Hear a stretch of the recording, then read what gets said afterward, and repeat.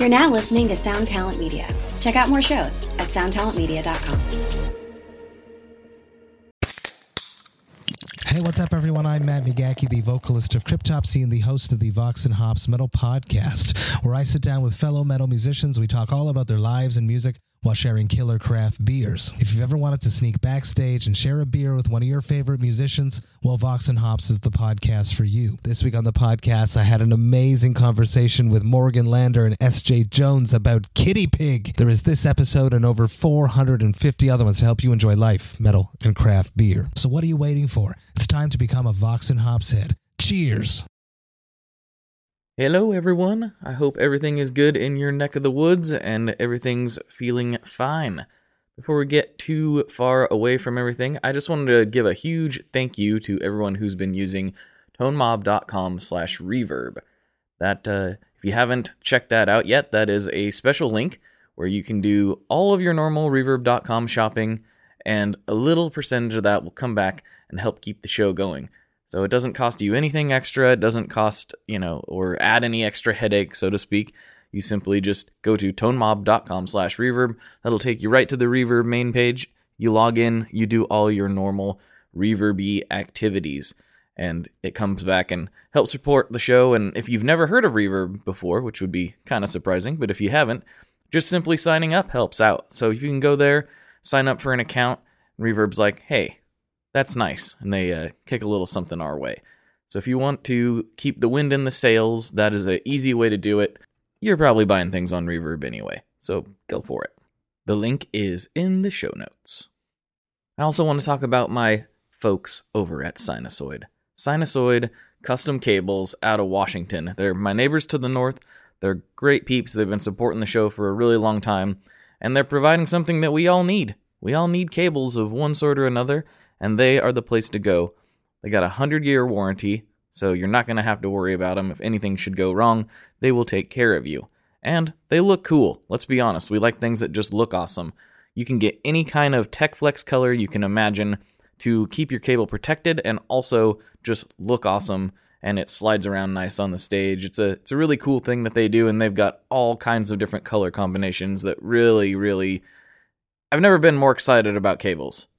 It's kind of a thing that you wouldn't normally get excited about, but Sinusoid makes it fun because that's the type of people they are. So go to sinusoid.com and check them out. And last but certainly not least, I have to tell you about Gun Street Wiring Shop. Sean has got some really cool things cooking. I'm told he's getting advanced. Let's just put it that way. He's doing some things that I haven't heard of done in quite some time concerning your guitar's wiring harnesses. So if you have a custom kind of application in mind, he's the guy to go to. He'll help dream it up, help execute it, and he will get you the perfect wiring harness for your guitar. And furthermore, even me, with my lack of depth perception and not that advanced of soldering skills, was able to successfully install a harness in my Les Paul, and Sean helped me along the way. So go to gunstreetwiringshop.com, check out all the offerings, and if you don't see exactly what you're looking for, just send them an email. They will fix you up, and you will be happy. gunstreetwiringshop.com. Okay, without further ado, let's get into this episode with Mikey Demas from the band Skindred.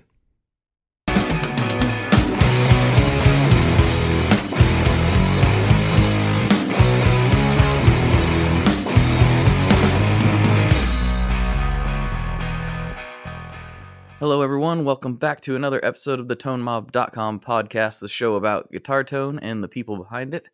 I'm your host, Blake Weiland, and with me today, I have Mikey Demas from the band Skindred. What's going on, man? Hello.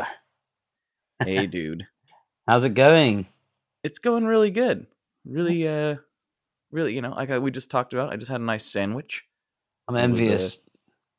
Quite good. I'm not going to tell you what I had for dinner because when you described the sandwich to me, it made me feel like my dinner paled in comparison. But that's lunch for you because you're in a different time zone to me. It's dinner time here. It's late-ish. Yeah. It's like the witching hour. It's afternoon here, so you're over there in Brighton, correct? That's right. Yeah, that's right. The weather's. I really want to visit there. Oh, okay. Have you ever been over this way? I've been to London. All right, it's not far from there. About an hour away from there. Yeah, I wanna get back over there really badly.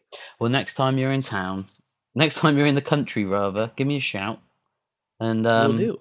I'll send Joe Branton up in a car to pick you up. And I don't know. Do you know what? I don't know if any of those guys can drive. Actually, They can't. I think they can. I don't know. It's something about Brighton people that people don't have cars. They don't drive. I don't know. This might be slanderous, but I have a feeling that some of those guys can't drive. I don't know. This is where you're going to see. I'm creating a serious slanderous content here. So for people who don't know what we're talking about the Guitar Nerds, who have another podcast about guitar stuff. Right. And that is sort of how you and I got hooked up, because I remember hearing your band on the radio here in the States. You know, I can't remember exactly when. I'm like, this is a good band. And then years later, who knew that we would meet in a Guitar Nerds Facebook group? Right. It's a small world. Well, thank you very much. No, that's really cool. It probably was a while ago. We've been around forever. Well, that's a good segue into why don't you tell me about your musical backstory and the story of the band and all that jazz. Just to start from when you started playing guitar. Okay. So I was probably about like 11 or 12 years old. 11 years old, I want to say.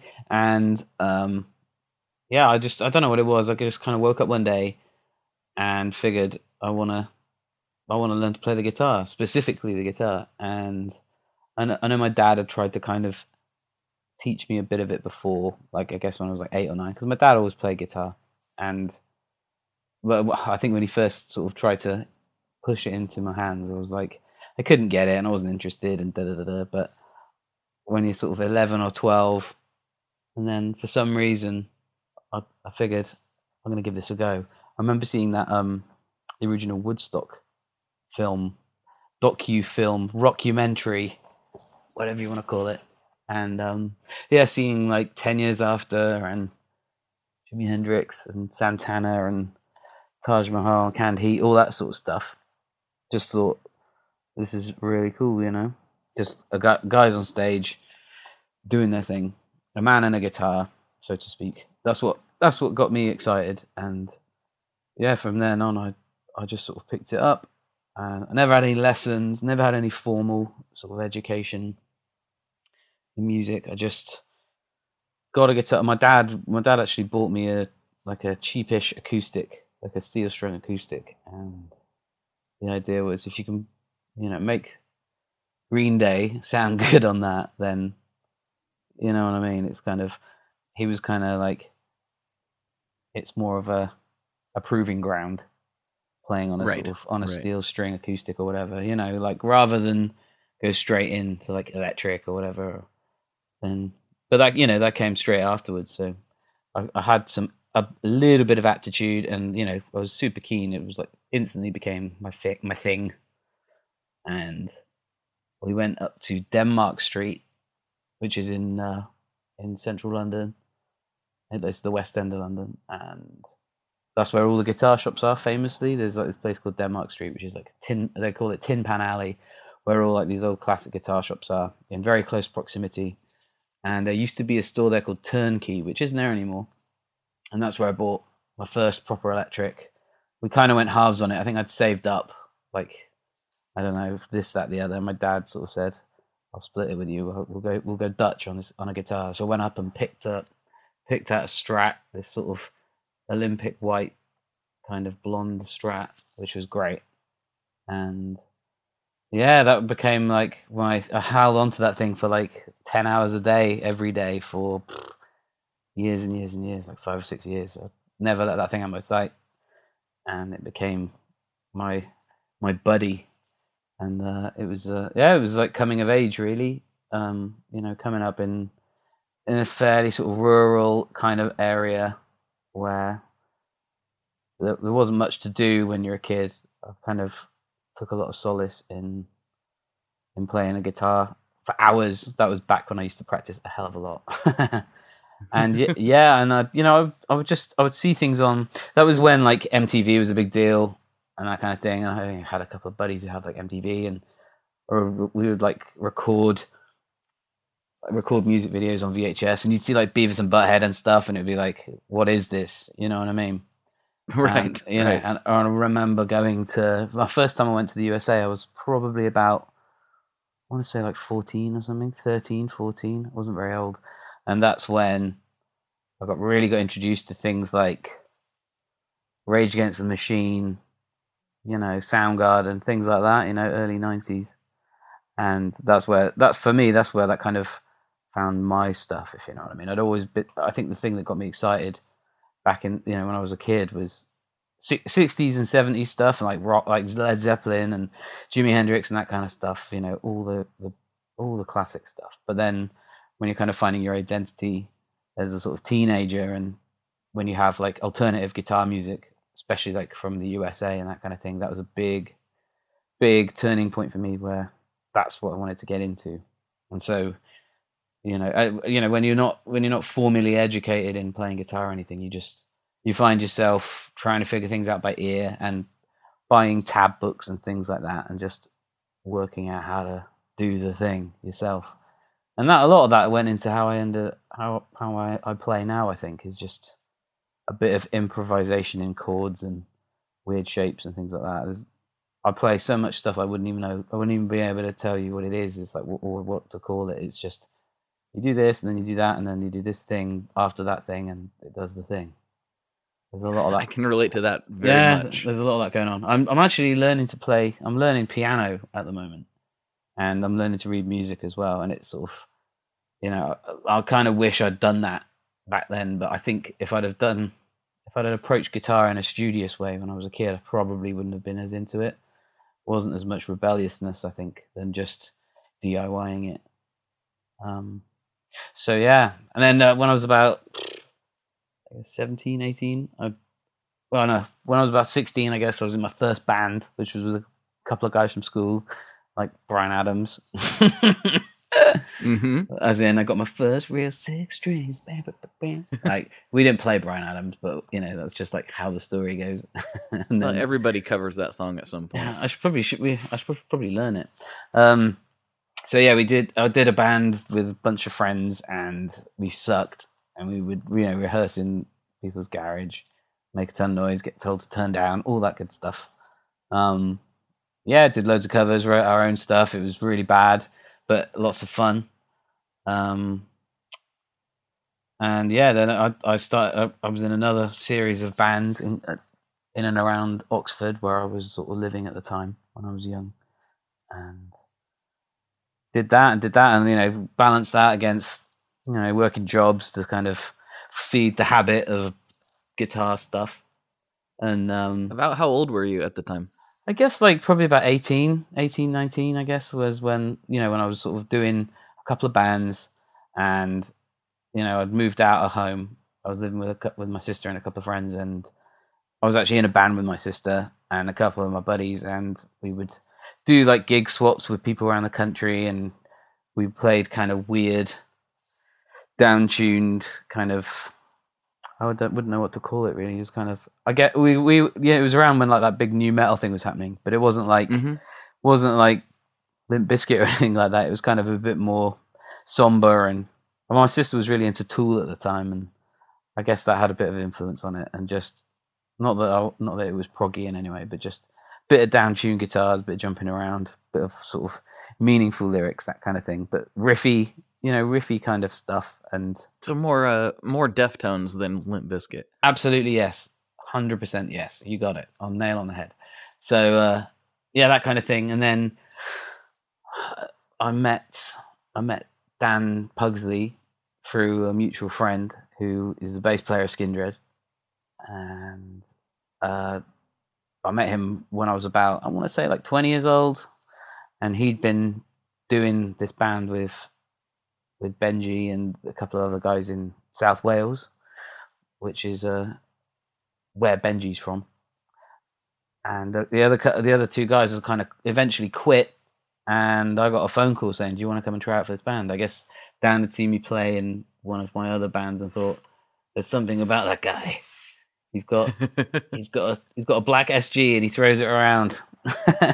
He's got a good attitude. I don't know what it was, but I got a phone call and tried out for Skindred in 2001, 2002, 2001, and yeah, and that was it. And I quit my job. I was working for like an internet firm. I was like a graphic designer for an internet firm, and I quit my job and I gave up my apartment and moved across the country to Wales, which is another country, and went and slept on sofas for about 2 years, just bumming around in Newport, having a good time, meeting people and getting up to mischief and turning my back on any kind of responsibility and just doing the band thing, which was great. You know, I had no money whatsoever. I didn't have 2 pennies to rub together half the time, but it was a really cool time, and I was young and free and was able to do, you know, whatever I wanted. It was great. And yeah, we would practice and write all week and then go and play shows at the weekend, and it's just grown from there, really. You know, it's just grown from jumping in the back of a tiny little van and cruising around the country to getting on tour buses and supporting bigger bands and then doing our own headline tours, and those have grown and grown and grown. I mean, you know, we're talking, this is 18 years ago, I think now. Mm-hmm. So there's been a lot of growth in that time. So when you say you probably heard us on the radio, that could have been anything up to 15 years ago, maybe, was when we started. Yeah, I can't really remember. It was, you know, towards the end of me even listening to the radio, basically. Right. Yeah, that was sort of mid 2000s was when we really were doing some damage on the radio in the US, I think. And that sounds about right. Yeah, we've had some success since as well, but our priorities have been sort of elsewhere territorially. So yeah, that's something we were talking about off the air a little bit. It's just can be really challenging. Well, it can be really challenging the other way too, for a US band to go over to Europe and vice versa. Right. It's almost like trying to start all over again in some ways. Yeah, I mean, there's a big outlay to get around to, you know, and for the difference being for a band like us going over to the States is you've got visas involved, like, which costs quite a lot of money. We're at the stage now where the kind of show that we want to put on involves having several members of crew, which we struggle to do the show without. And that's not even like vanity stuff like guitar techs, you know. Like I'm not too proud to set up my own gear and strip it all down. I do it quite often internationally when need be, but I'm talking like a monitor engineer who also does certain sort of playbacky things, you know, with like clicks and stuff like that the 4 of us can't do ourselves when we're in the moment. And, you know, and the same goes for having a good front of house engineer, like a sound guy out front who has been mixing us for 7 years now, I think. And, you know, that you lose him and replace him with someone who's never heard you before or whatever. And it changes everything, because ultimately your live show, or, you know, I don't know, I guess it's the equivalent of recording in a studio and just not mixing it, just putting it out there. Like, don't worry about that. You know, you need someone who's there, the final set of quality control, the final set of ears before people hear it. And when, you know, you need that person, that has a big effect on what people are experiencing when they see you, you know. And it's one of those things where your live show just, it elevates. And we've got to the point where we can't really stomach the idea of not having that.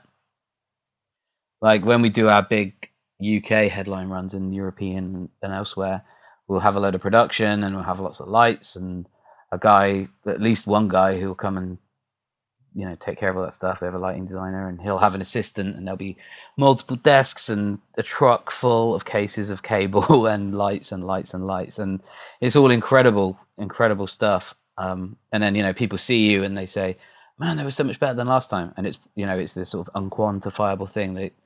A lot of people don't realize that your production has gone up a level when you're still playing the same tunes that you have been, but it's a bit more of a, what's the word, stimulating experience. It's really become a show. Yeah, exactly. And we're at the point where we want to be able to do that consistently wherever we go, and so sometimes you get problems internationally not being able to do that wherever you go, and you have to strip things back, which is fine.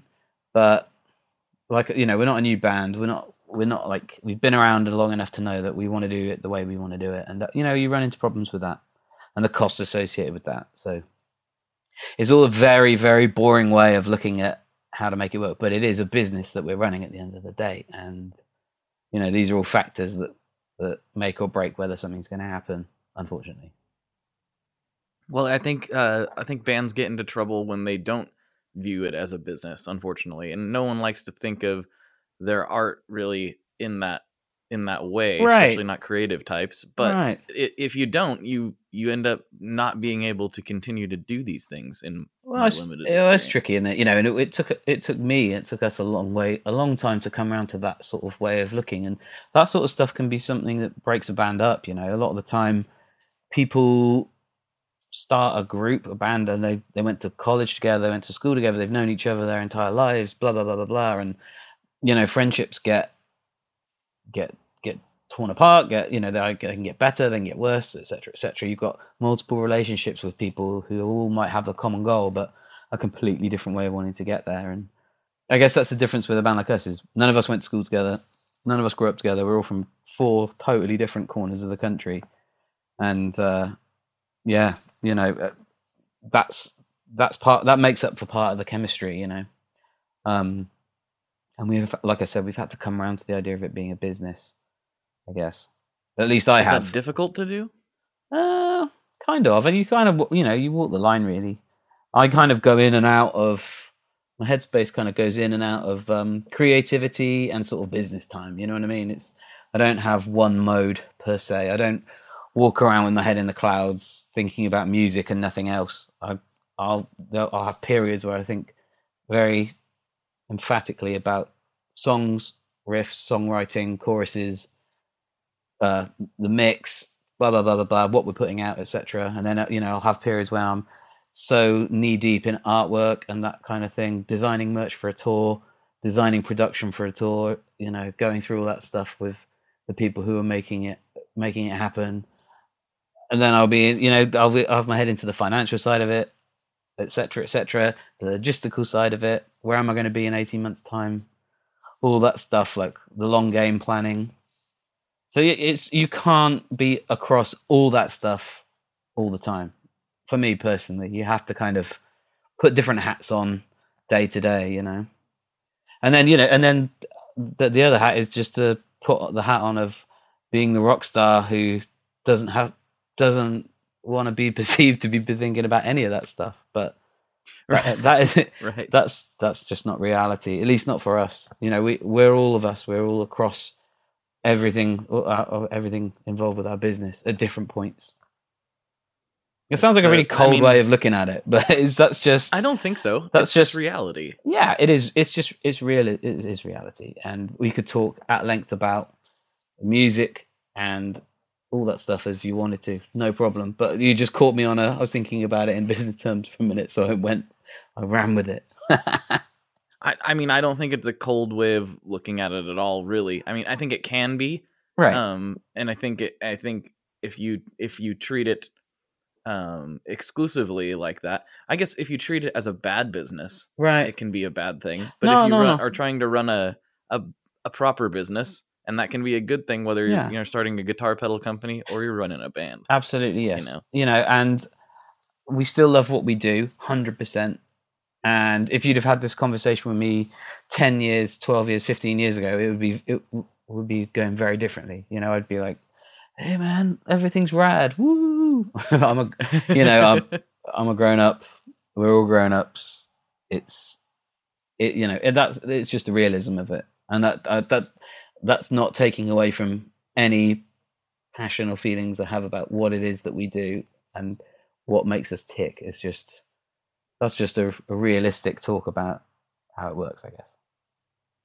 Yeah, I think that's totally fair, and I don't think anybody needs to feel weird about it. either. It's weird. It's weird that we do feel weird about it sometimes. Right. But it is what it is. Well, no one really prepares you for it. You know what I mean? It's like I picked up a guitar because in some weird way it felt, I don't know, marginally rebellious against something. I guess the people around your family kind of want you to knuckle down, and do your homework and do a good job and blah, blah, blah, and keep your nose clean and all that stuff. And for me, playing the guitar was kind of like my escape from whatever, you know.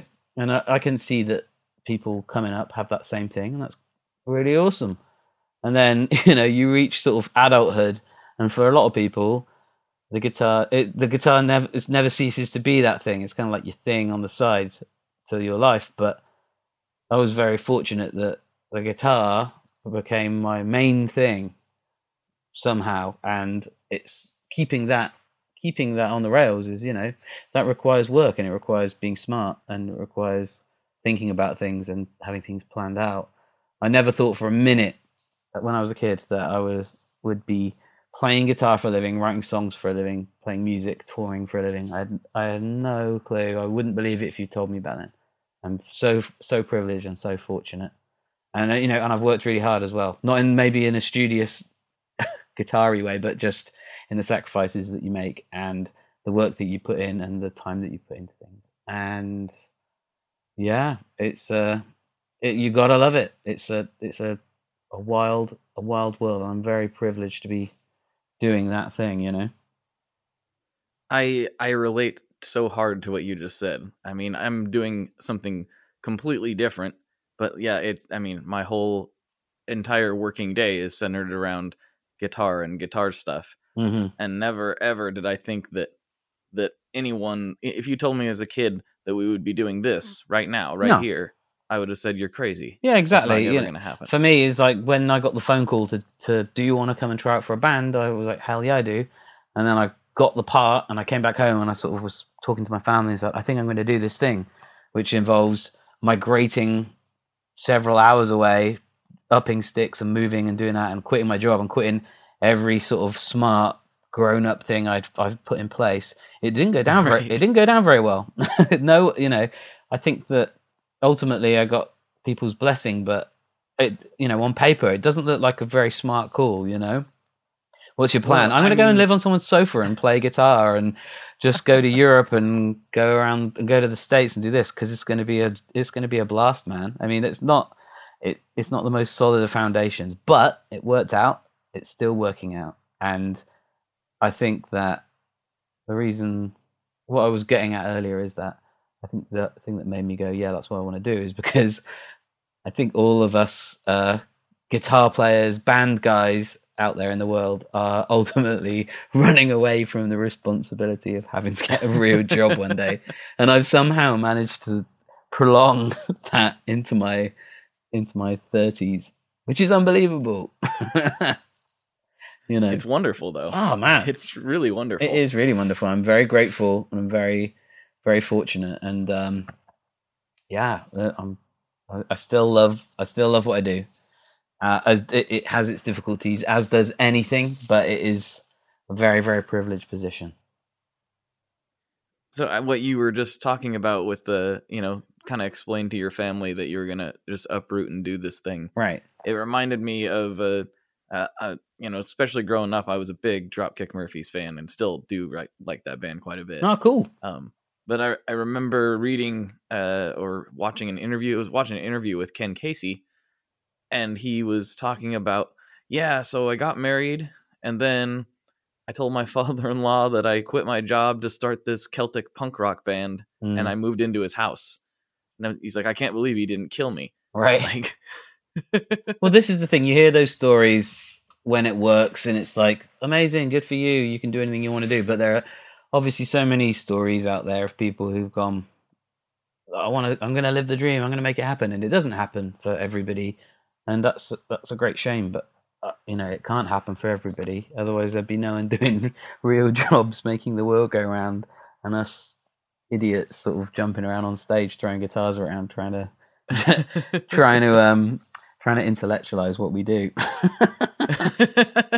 and then justify it on the internet. Yeah, somehow. man, having a deeper meaningful on the internet about how important it all is. Oh man, that's funny. It is funny. It is important and it is awesome. It is awesome though. Yeah. Let's be honest. Oh, gotcha. Yeah, I love what we do. I love. Yeah, guitars have always got me hot under the collar, and they still do to this day. You know, they're like your mistress who becomes your main squeeze. Let's talk about this a little bit more, since this is supposedly a guitar show. What's your gear look like? You know, actually a good thing to maybe explore would be to see how it's changed over the years. Right. Like, what did you start out with, and what are you with now? So, first off, I play left-handed. So, a little known fact is I'm not actually left-handed. I'm actually right-handed, but I play left-handed, which is completely interesting. Which is completely ridiculous. But reason for that is both my parents are legitimately left-handed, and my dad had left-handed guitars in the house. And even before I had any notion of a guitar being one way or the other, like I had no concept of that. Just the idea of playing air guitar as a kid just felt right left-handed. And so when I picked up his guitar, it wasn't like, oh, weird, it's upside down. It was like, this is a guitar, and this is how you play it, and this feels correct to me. It doesn't feel weird at any point. So I just went with it. No one stopped me. No one corrected me, which is, you know, his fault really. I blame him, because I could have had access to any guitar I wanted. Instead, I've got like this percentage of weird and wonderful guitars that, you know. Anyway, so yeah, it started off when I joined the band. I went for a few guitars leading up to that. As a little side tangent, I had this really crushing thing happen to me where my original first guitar and a bunch of other gear that I had that was sort of our band's gear in the back of my car. I parked my car up in town to run in and get this pay slip from this bar I was working at. I was in like 5 minutes. Came out, my car had been broken into, and everything was gone. Oh. Like two guitars, a bass, a couple of amp heads, like a couple of little suitcases with effects pedals and stuff in. I'm talking like not just my stuff, like other people's stuff. And it was, I think the worst thing for me was my guitar was, you know, kind of crushing, because it was like my only guitar, and I put a lot of blood, sweat, and tears into it. But it, you know, it was only a cheapy-ish sort of Fender standardy kind of thing. It wasn't like irreplaceable, but it was, you know, sentimental. The worst thing for me was my dad, who had lent me he had this like lawsuit Gibson Les Paul kind of. Well, it wasn't a Gibson, sorry. It was like I want to say it was like an Antoria, which is like a Japanese copy, but it was, you know, one of those ones that like a 70s Les Paul, weighs a ton, but it's better than a Gibson kind of deal. It was like, but anyway, he loved it and he lent it to me, and that got stolen. That really was like totally irreplaceable. So that was a super bummer. But anyway, so being a lefty, after that, I borrowed my buddy's Ibanez RG something or other, and strung it upside down, which is hell on earth if you can imagine playing a guitar with a Floyd Rose on it and the knobs on the wrong side. Imagine having imagine having to put up with that. So yeah, he graciously lent me that for a time, and that sort of got me through some gigs that we did and stuff before I joined Skindred. But then again, I went back up to Denmark Street and I bought a Gibson SG.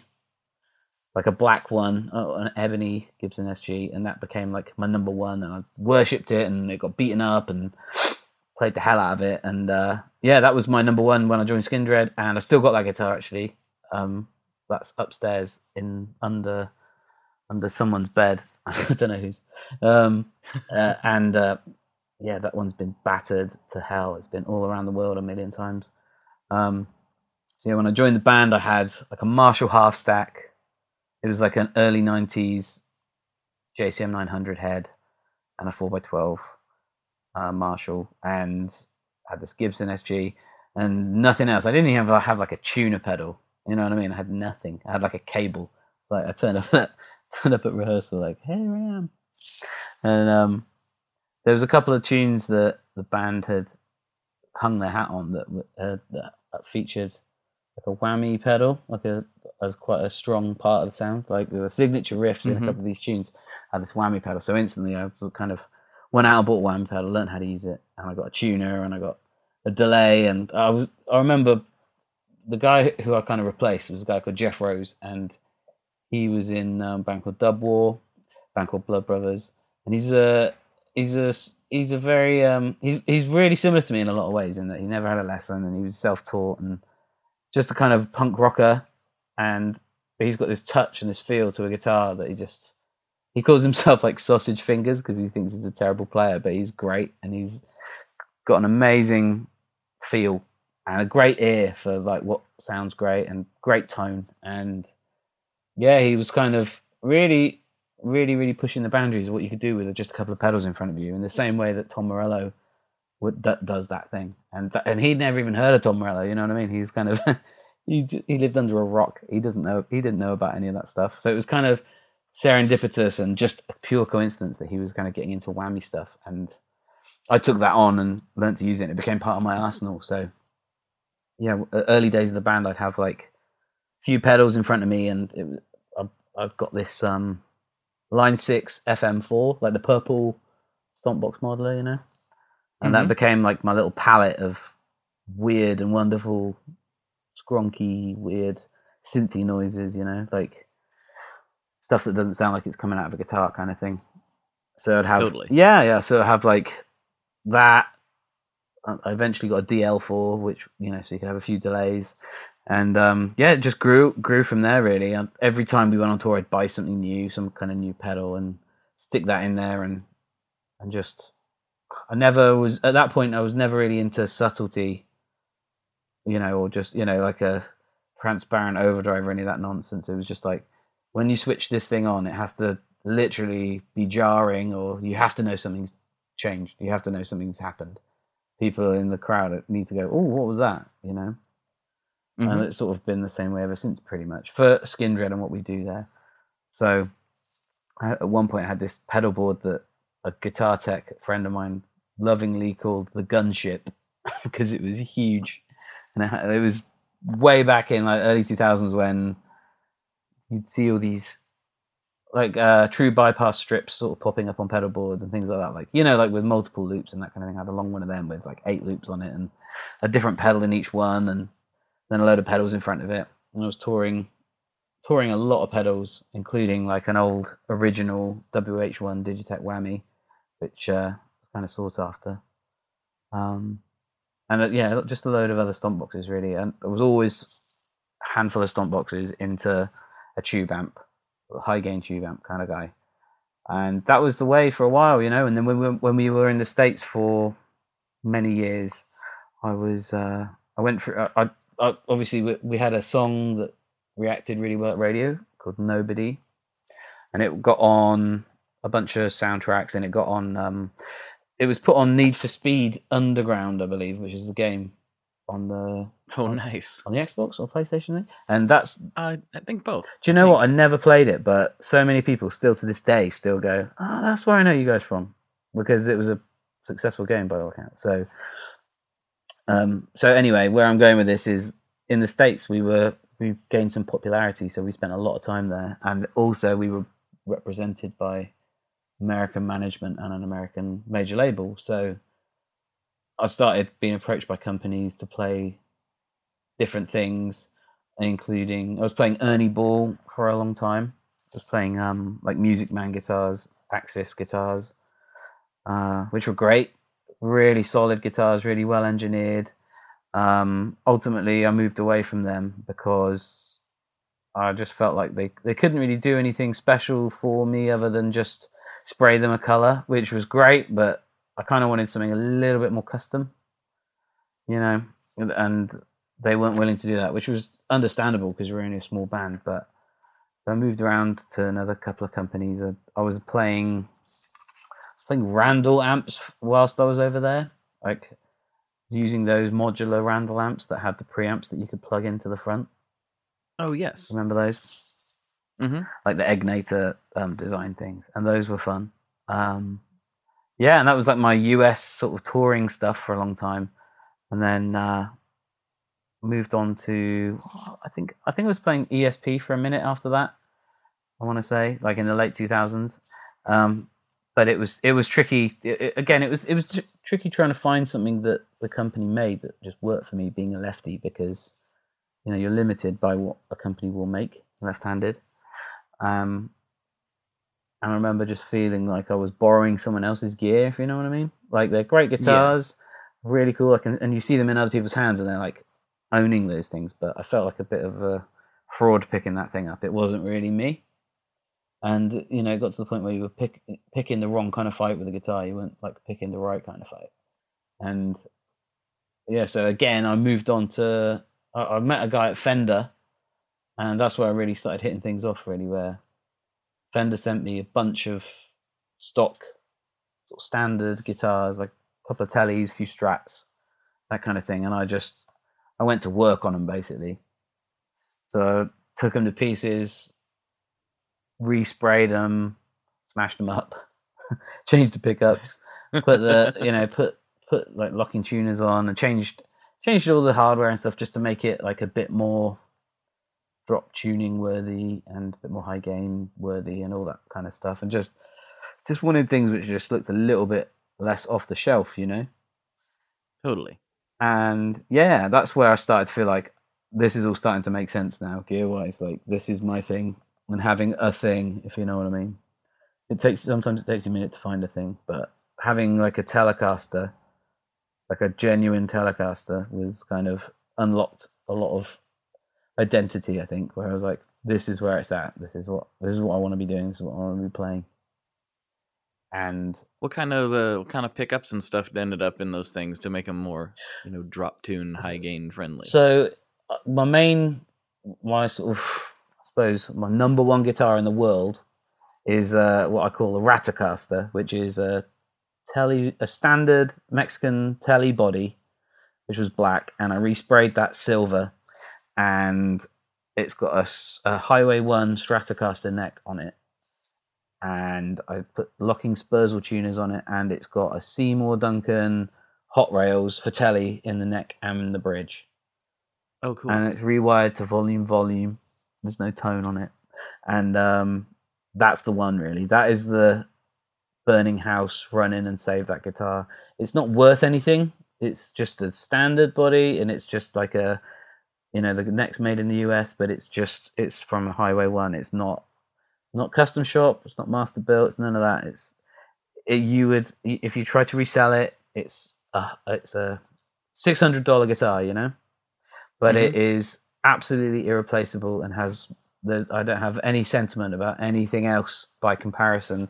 That would be the one that if that went missing, if that got stolen, if it got destroyed, that would be quite heartbreaking because of the amount of hours of playing and care and love that has gone into that guitar, and just how much action it's seen. That guitar's been to hell and back with me, and I would be very gutted to see that one go. I'll never sell it. I'll never get rid of it. That'll be in my life till I'm no longer around. And again, it's just a cheapie. It's like it's beaten up, and it's got a lot of me in it. And I love it. But that's been retired now. I don't play that one live anymore because I'm too worried about it going missing. One summer we did. I think we were flying. We were flying to Europe. And here's a tip to anyone out there who's got anything precious that they're traveling with.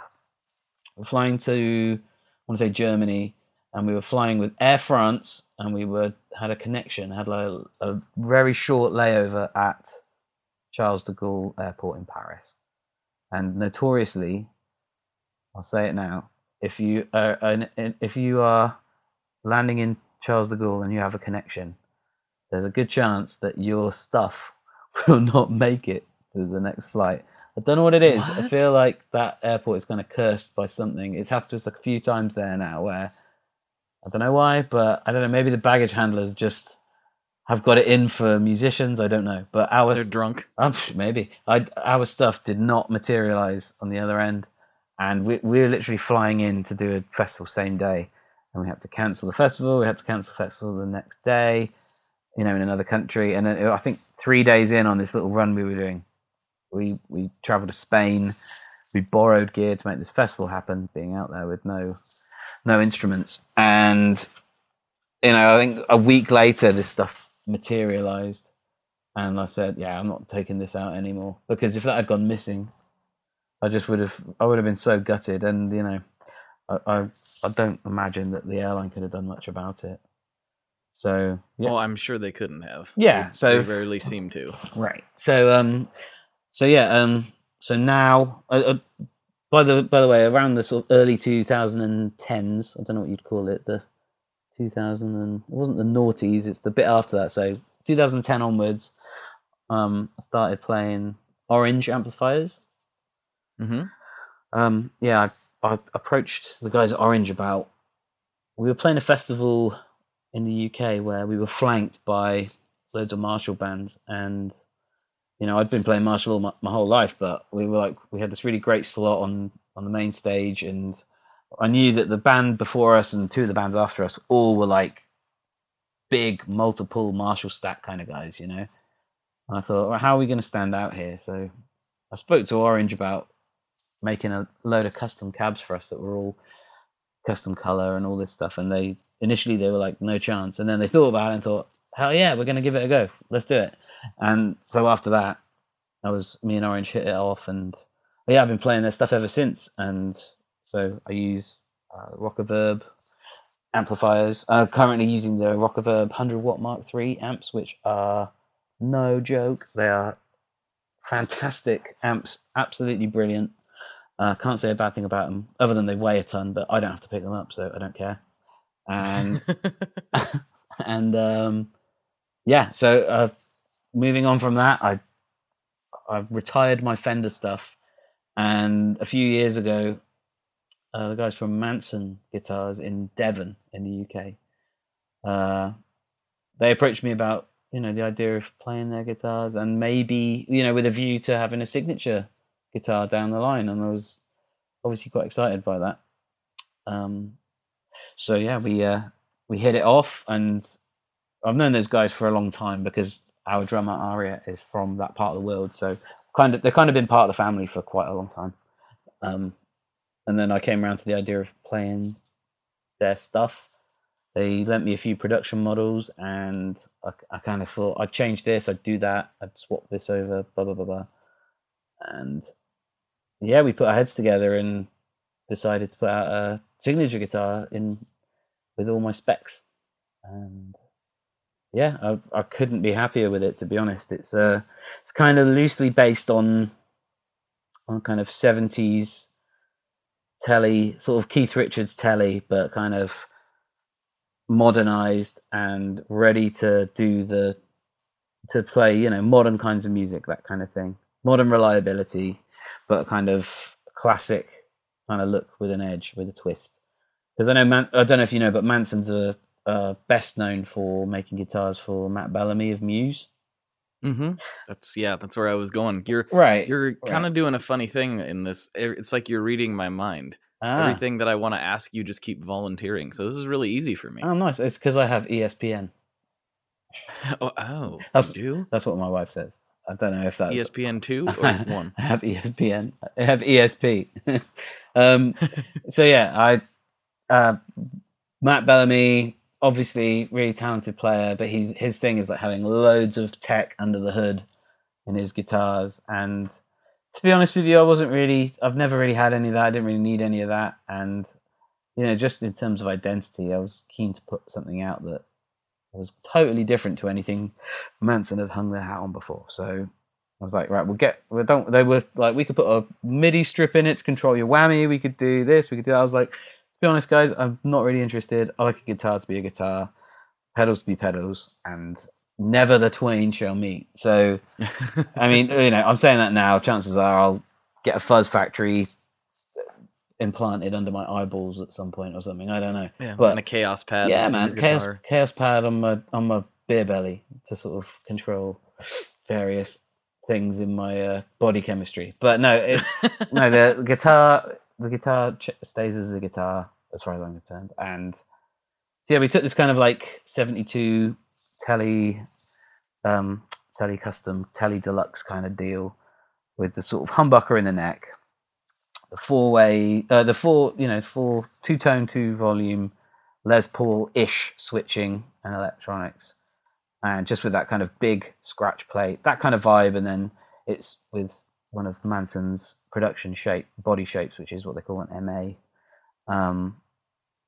And I think most of Manson production stuff has like a soft V neck, which I didn't get on with so much, and so my neck is kind of more standard C shape, kind of thin-ish. It's compound radius where it kind of goes from 10 inches down at the bottom up to I think 16 at the top. So it flattens out, So you can still play lead on it. It's got great big jumbo frets on it. Because the thing that I loved about the Highway 1 neck that is on my Ratocaster and a couple other guitars is that the fret wire was humongous. It's like bass frets almost. And I really fell in love with that. So we brought that over to the Manson stuff, having that huge fret wire and lock-in tuners, and just Manson kind of went for it with their own thing with the hardware. Like you can get these really cool knurled aluminium knobs on the guitars, and the color schemes we decided on, really stoked with. I think the orange one's called Atomic Tangerine, which is really cool. It's kind of satin candy metallic orange. It's really weird, but it looks killer. And there's a matte black one as well, which looks seriously dope. And I don't even have one of those yet, and I'm trying to peel one of those out of those guys. But live wise, I'm playing all Manson now, and I think I have 4 that come out with me. I've got the prototype of the MD2, which is my signature guitar. That the MD1's kind of like their one with basic hardware, basic Seymour Duncan pickups, etc. And the MD2 is the one with all the upgrades, so all the custom hardware, all the Psychopath pickups, which is their in-house brand made by Simon Thorne, and lock-in tuners, all that good stuff.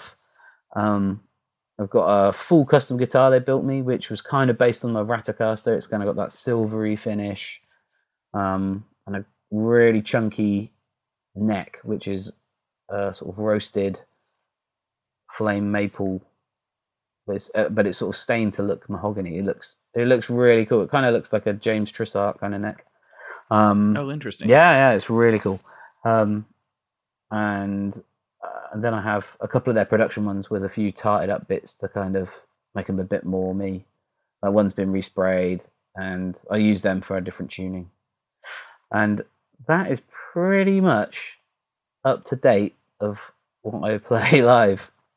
I mean, I've got that's the journey, right? I've got a Reverb store with like all kinds of stuff for sale, because I've literally accumulated about 40 guitars in the past 20 years, and they've got to go. I've got too much stuff. It's insane. Outside of my live rig and the touring stuff, which lives in a lockup, which is great, I have a load of personal collection stuff, which is kind of taken over, and I'm trying to get like 25 guitars down to like 5 guitars, which is really difficult, because you have sentimentality attached to guitars that might not be worth a lot financially or whatever, but it's kind of, you just can't get rid of them. Well, I'm a gear hoarder. God, yeah, me too, man. Me too. I can't get rid of anything. I think I've sold one guitar in my life and I regret it. So it's like, I can't do it. It's difficult. Well, you get to a point where it's like, I think a lot of guitar players have this kind of dream of having the gear room. You know what I mean? Like, yeah, all the gear up on the wall, everything presented nicely, everything polished and kind of, or not, and just kind of everything's in the room, everything's organized. Maybe that's just me and my OCD. I don't know, but I've had the gear room, I've had the studio, I've had all that stuff and I underestimated the stress of ownership. It's just, I don't know, it's too much. I go away, I go abroad, I go on tour, and I get paranoid that I'm going to get robbed. I worry that someone's going to break my door down and steal things, So I don't keep stuff at home if I can avoid it. I try and keep stuff in other places. And it just becomes like this weird circle of keep stuff, I don't know, get rid of stuff, get rid of it, you don't need it. I don't know, it's weird. I end up moving guitars around more than I do actually play them. Isn't that insane? Like, you're making me wonder if I'm gonna ever hit a point where I gotta do like the great gear purge. You might do, man. I mean, you're still young. You're still a pup. You still got time. You might just go, do you know what? Screw this. This is going. This is going. How many guitars you got in your personal collection? Not as many as you. I'm trying to look behind me and count because they're all behind me. Would you say up to 10? I think I've hit 10. Okay, so 10 to 15 kind of deal. I have 8. I have 8. Okay. 9 guitars. See, to me, that's not an obscene amount of guitars. I have an obscene amount of pedals. Right. Okay. I have a very extremely obscene amount of pedals. I probably have 200 plus pedals. Wow. Okay, I can help you with this. This is you can. Okay. This is where you need to focus and get brutal. Because check it out. What I will say to you is that imagine that if you look at all those little pedals, like the little chunks of change, like you visualize them as like little stacks of cash, and you look at them, you think, oh, that one's worth so and so, that one's worth so and so. If you sell enough of them all at one time and they all go, imagine having this like pile of cash that you could put into something else that you really, really, really, really, really, really, really, really want.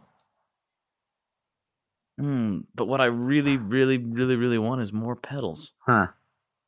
Maybe I'm just broken inside. Maybe I'm just trying to fill a hole with guitar pedals that will never be filled. It's a chasm. What is your number one? I will never get rid of this pedal. That's really tough. I have a handful of projects that I've done with some other companies, Tone Mob kind of collaboration things. Uh-huh. And I have like the number ones of all of those. Oh, that's good. Right. Are kind of special, Yeah, well, that's different. This is the one thing I will say. I don't own a single pedal that I couldn't easily replace. Right. So that like that there's a few that have like a touch of sentimental value, like those special project ones, but like all of the stuff that I have is available. If it was to all just vanish, I could eventually get it because all the builders are still active. Right. And I know most of them, like we could replenish. So it's really hard for me to put a number one because I rotate so much. I guess so much. I guess with those things is that it's hard to see them as anything other than tools, if you know what I mean, because you don't physically play it. You don't. Do you know what I mean? You don't literally sweat into it maybe so much. It's kind of does something to something else and has an effect on something else rather than something that you have this massive connection with. I don't know, but I have no problem shifting pedals, buying pedals, getting rid of pedals, moving pedals on, swapping pedals. I don't have as much sentiment attached to them. The only I've probably got a handful of things that I wouldn't get rid of, but that's more about what they're worth and their scarcity on the market. That's just probably a brutal way of looking at it. Like I've had a handful of original whammies, WH1 whammies that are worth a fair bit of money. They're rare, they're out there, but I've got a couple of them left which I won't get rid of. I've sold a few. I've got a Memory Man that I won't get rid of. I've got a Boss CE1 that I won't get rid of. Yeah, probably just that stuff, and the rest I've got a bunch of DL4s and a bunch of FM4s which are kind of battered and have been around forever, but they've got some sounds programmed into them that I don't want to lose. But yeah, other than that, no, I'm the same. I mean, I probably have. Like I said, I'm having this huge gear purge at the moment. I've sold a bunch of stuff on Reverb, but I still have easily 60, 70 plus pedals at home. And if I was really brutal, I could probably strip that in half. But I feel like I've done enough brutality. You've hurt yourself enough for 1 year. I beat myself up enough for getting rid of stuff. But like I said, Yeah, no I kidding. have less sentimentality about certain pedals, and I've bought more pedals than I should have, and those are the ones I find it easier to get rid of. I find it I probably wouldn't want to be getting rid of pedals that people had gifted me or that companies had given me. I feel like that was kind of a bad thing to do.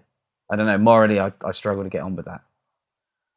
Yeah, I definitely have a thing with that, because through doing this and being in the industry, that does tend to happen, and I just have this. And, some people are like, it's fine, you can do whatever you want with it, and I do support that. Like, it is your property at some point, Right. But like, I struggle with the same thing. Like, but this guy, he gave this to me. Yeah, it's different, especially when it's like an independent thing. Like you look in someone's eyes, and it's like that they put it together with their hands, and you can see that it's literally money out of their pocket that they're putting in your hand and going, do something great with this thing. And the thing you're not going to do is stick it online and try and sell it. No. I'm not really into that. But I've been buying and selling gear for years, and most of it I paid for, and I think it is what it is. You know what I mean? It's true. Well, speaking of pedals, I do want to ask you something about pedals. Different. What is your favorite Boss pedal? Favorite Boss pedal? Space Echo RE20, I think. Good call. Yeah, that was an easy one. Yeah, I've had one of those in the arsenal for, well, since they came out. Really, I was like, yeah, this is a big part of me. I've always loved the Space Echo, and being able to put one on your pedal board that's kind of close. It's to be fair, it's not massively like a Space Echo, because every Space Echo is different, and if they're old enough and the tapes are weird, then they do weird things, and you'll play one in a studio and it'll never do the same thing twice, and it'll have all this weird erraticness that the pedal can't possibly try to emulate. The pedals are very consistent, which is great. The sounds that come out of them are great, but it doesn't have that weird randomness, if you know what I mean. Which I don't know how it works. Like, I don't know how the Chase Bliss stuff works. Like, I don't know if there's DSP going on, but I feel like there's more randomness with some of the pedals that they put out. If you know what I mean, like, I don't know what the is it the Tonal Recall? The Tonal Recall. Tonal Recall, yeah. Like, I haven't had a go on one of those, but it looks and sounds awesome. I've watched all these videos where they have a stack of them all lined up, and it's not even people playing a song, but it's just they make these beautiful ambient noises, and it sounds so weird and random. And for me, the only time I've ever tried to do that stuff is with old analog gear, like a Space Echo or like a tape machine or that. So, when you think, like, 3 pedals I have, which I love, are Strymon Deco, Hudson Broadcast, and Boss Space Echo. And having those 3 on a pedal board is so much fun. That's like my 3 favorite studio things really is like a Neve channel strip, a tape machine, and a tape echo. You could literally plug me into those 3 things. I'd have more fun than a man should have all day long, night and day. And having like 3 little boxes that kind of try to do that thing is a lot of fun. Even those are all great. Oh yeah, hell yeah! Like those, I feel like the Hudson Broadcast and the Strymon Deco are just make gooder pedals. Like they're hard to turn off. When you turn on and go, wow, this just feels really good to play, and it's hard to turn them off and take them out of the chain. And the Space Echo's killer effect, and the Boss pedal does a really cool version of what the Space Echo unit does. Very, very good. Very nice. I gotta say, I think, and I bet you agree with me on this, I think the Deco is Strymon's most underrated pedal. 100%, yes. 100%. I mean, yeah, I think I saw the video for what it does, and I was like, I have to have one of these. I don't own any other of their gear. I've got enough delay pedals and enough ambient stuff where I know the Timeline's great. I know the Big Sky is great. I've played through them. I know the Mobius is great, but I just can't justify stretching for one, because I don't feel like I need it in my life. But the Deco is like, I need this in my life, 100%. There's nothing else like it. Yeah, the Deco is wonderful. Yeah, and it really is. does something to. I like gear that makes you not want to put your guitar down.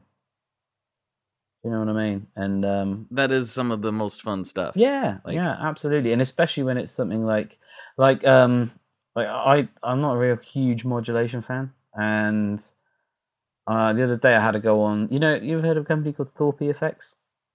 Oh yes, yeah. Yep. So the other day I went to visit Thorpe. He's a friend of mine, and had a go on his new chorus pedal, the Deep Oggin, which is an awesome, amazing pedal. Absolutely amazing. Didn't want to put the guitar down. Just makes you want to play, And I don't even like chorus. I don't, it's not even something that I like. But plugging into that thing, it's 100% analog. It's an original design. He co-op built it with Dan Coggins, who oh right, from he did why can't I think of that? Legendary pedal company. Yeah, I've gone. Love Tone. Thank you. That was on the tip of my tongue then. I was like, I'm about to put my foot in it and get it completely wrong. Yeah, it's Dan Coggins who did all the Love Tone stuff. Yeah, they built that together, and it is just pure bliss plugging into that thing. It's just, you feel like you're in the studio with John Frusciante or something, just having that lush sound at your fingertips. It makes you just want to keep playing, which is a sign of a really cool effect, I think. That's awesome. Yeah, I'm very excited to check one of those out. out. Definitely, and especially, like I said, I don't really like chorus. I have the only one I've really liked, and this isn't even snobbery. This isn't like cork sniffer stuff. Maybe I've not tried enough of modern equivalents, but it's the same goes as with the CE1. It's just, you plug into it, and it just, even when the effect's bypassed, it does something to the guitar where it's kind of like this cool preampy vibe where it's just sort of just feels like it's doing something really great, even if it's not modulating. And I've never really plugged into another chorus that does that. They might be out there, but I've just never plugged into them. I guess I don't really enjoy the sound of the effect, but I enjoy playing through a really nice analog chorus. Yeah, I found that for me, there's not very many digital choruses that I love. No, there's some really nice analog ones that I do like. But I really like, and this one is digital. One of my favorite choruses is the Mr. Black double chorus. People have been It's saying so about weird. People have been saying about this guy. I was asking about something on a group the other day, and someone said you have to check out the Mr. Black stuff. I've never played any of his gear, and it sounds right up my alley, to be honest. I know Jack really well. He's here in Portland. Oh, okay. And he makes, crazy sounding stuff. Not crazy into where it's like, wow, I don't know what I would do this, but it's like the depths of sound in like his DSP stuff that he does is so, it just sounds so good. All of it is, the sound quality is just top notch. I love it. I think that's the mystery element to me, is the DSP stuff that's kind of really making waves, because it makes absolutely no sense to me. It's a mystery to me with like analog or just point to point wiring. It makes sense. Like my dad was a electronic engineer for like 25 years in the Air Force, and I grew up surrounded by the smell of solder, and always was encouraged to like take things to pieces and find out how they worked and break them and try and fix them and put them back together. So I'm always messing around with stuff around the house, trying to fix stuff and fixing gear and improving gear and breaking gear and modding gear and doing all that kind of thing. So I totally get like a rudimentary circuit, and I totally get how things work and how one thing makes that last thing do something else, etc. But yeah, with the digital stuff, and where the core sound of a pedal comes from someone writing code into a computer. That's the mystery, and I think that's the real magic. And I think that's a lot of where the industry is going, if you know what I mean. Because in the same way that like the adage that anyone can play guitar, like anyone can pick up a guitar and plug it into plug it into an amp and feedback and harangue this guitar and make a noise and make it sound awesome and go, have that attitude thing. I feel in the same way that, pedals in a lot of ways, it's an approachable thing. It's not a mystery to me. It's not like it's not weird voodoo science. It's kind of, it makes sense, but the DSP stuff, the digital signal processing is where the real mystery is at to me, because I don't understand it. I feel like I want to learn. I feel like I need to learn to code to kind of understand it and do that thing. Maybe I'll do that. In the same way that I've always loved piano my entire life and it was always a mystery. And then in the last 18 months, I've started learning and now it's not so much of a mystery. I think I need to learn whatever language it is that people code pedals in. I feel like I need to learn that. That's my mission now. It's such a weird thing to me too, because like I talk to Jack sometimes, and and he starts going off about layman's terms to him of code, and I'm like, dude, I don't have a clue what you're talking about right now. Total Greek. And you take it as far as things like the Axe-Fx and Kemper. I mean, those things are born in that world. It's not about, hey, you've really got to hear these capacitors I sourced from this junkyard. In terms of, it's about a person at a computer understanding things that most people will never have a chance of understanding, and the product being completely awesome as a result. That to me is as magical as any analog tube piece of gear out there, that you can take an idea, make it physical via software, and it go on to inspire people. I think that's great. I think it's amazing. I'm a big fan. I'm a big advocate for that stuff. I know there's a lot of snobbery with that stuff in the world we move in, but you got to try it out. You got to what's the word I'm struggling for here? You've got to experiment. Got to diversify. You got to diversify your portfolio. And now we talk about stocks. And then everyone falls asleep. Yeah, I've probably already bored everyone half to death with just me rambling about, the digital signal processing. I think this, people say that a lot. They're like, oh boy, this was probably really boring to hear me ramble this whole time. I'm like, that's what a podcast is for. Right. If you stop talking, that's when it gets weird. I might just leave huge pauses just to mess with you now. No, I won't. Great. I can't do it. I'd have to fill the air with like, hey, guess what? I like pedals. The next one is the big one, though. Uh-oh. This is the one that to be honest, it may make or break the rest of your career. Oh, okay. So, you've got me. You've got my full attention now. That sounds brilliant. Yeah. What kind of pizza do you like? Do you know what? I like pineapple on pizza. Oh, see, that's what I mean. This is over. That's what I'm saying. We can't talk any further. I like pineapple and ham on a pizza, man. I tell you what, my favorite pizza is pineapple and beef, like ground. Like spicy beef? Like ground beef? Yeah, okay. Kind of, yeah. Is that a thing over there? Or like spicy sausage? They do that in the States, don't they? They're big on spicy sausage. Yeah, we definitely do spicy sausage. There's some places we'll do ground beef. Okay. Yeah, I guess it's like a Domino's thing over here, like. Or maybe it's a pizza thing. I can't remember. But yeah, Benji, I think, got me into that because he doesn't eat pork. So like, if you got like a Hawaiian pizza like with ham on it, you couldn't do that. So it's pineapple and beef, like spicy beef or whatever. But yeah, I know that some people literally will. I don't know. I'm guessing you're one of them who will literally throw down over the idea of pineapple on pizza. Not a fan. I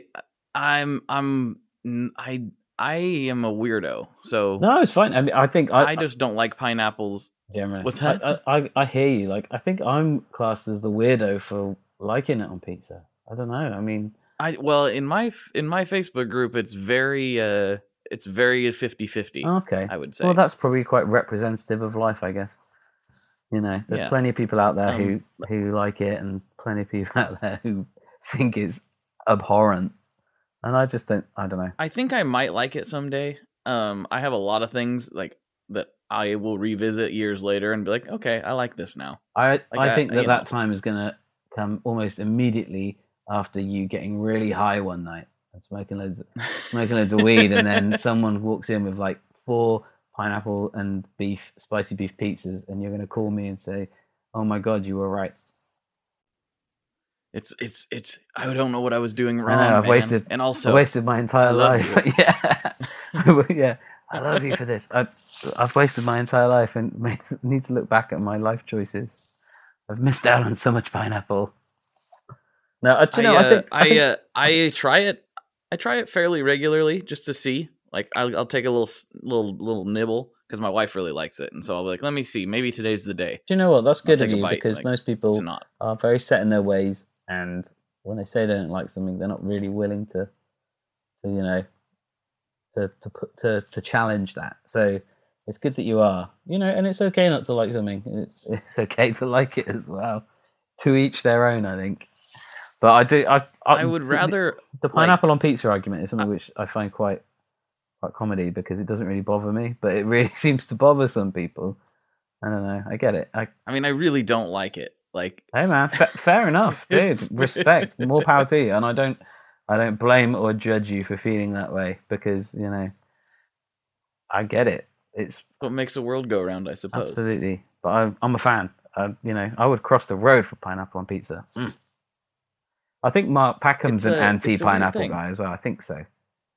I want to say it. I know I keep name dropping all the guitar nerds guys, but I'm thinking it's kind of relevant. I want to say that Mark's an anti-pineapple guy, but I can't remember. I can't either. I know.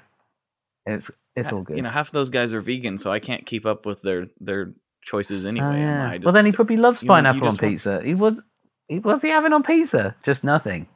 No ham, no pineapple, just tomato. Come on, dude. Do you know what? I think it was Jay Cross said he just likes tomato pie.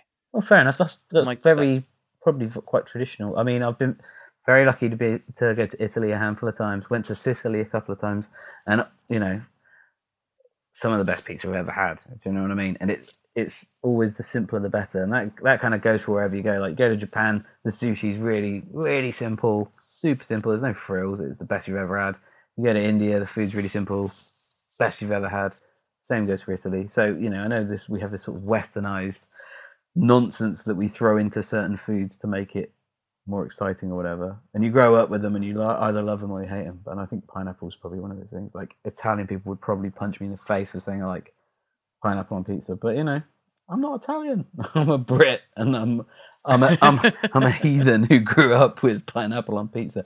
And I will smear Marmite on the face of anyone who challenges me. Oh no, not Marmite! No, now we've gone too far. Hey, man. We've gone way. You know, my wife's American, and she can't stand it. Cannot stand it, and I think it's because you have to have that stuff when you're a kid. I don't think you can come to it in later life because it's like, what is this? This is like food based on a dare. That's kind of what I think of it too. Yeah, because it's weird and like it's a weird thing. But honestly, you have it because our daughter's obviously coming to the age now where I'm going to try and get her into Marmite, just to get one over on my wife, really, because she doesn't like it. I love it. You know, I feel like it's part of my DNA, and it's like if my kid is not into Marmite, then I don't know. I feel like I've failed as a parent and just failed as a father. As a British citizen and a parent, yeah, absolutely. So, yeah. But I think the first time I made my wife try Marmite, it was on the end of my finger. And that was my big mistake, because I should have put it on like a hot buttery crumpet or something. But I didn't. I was like, here, taste this. And she was like, that's disgusting. I'm like, what's wrong with you? It's great. Yeah. Probably going a bit too far into non-guitar-y things here. Need to bring it back. Bring it back. I know you haven't really listened to the show, but we'd go into non-guitar-y things. Oh, cool. All right, good. Constantly. Okay, that's good. Constantly. I hope your viewers aren't going to be like, who the hell is this guy?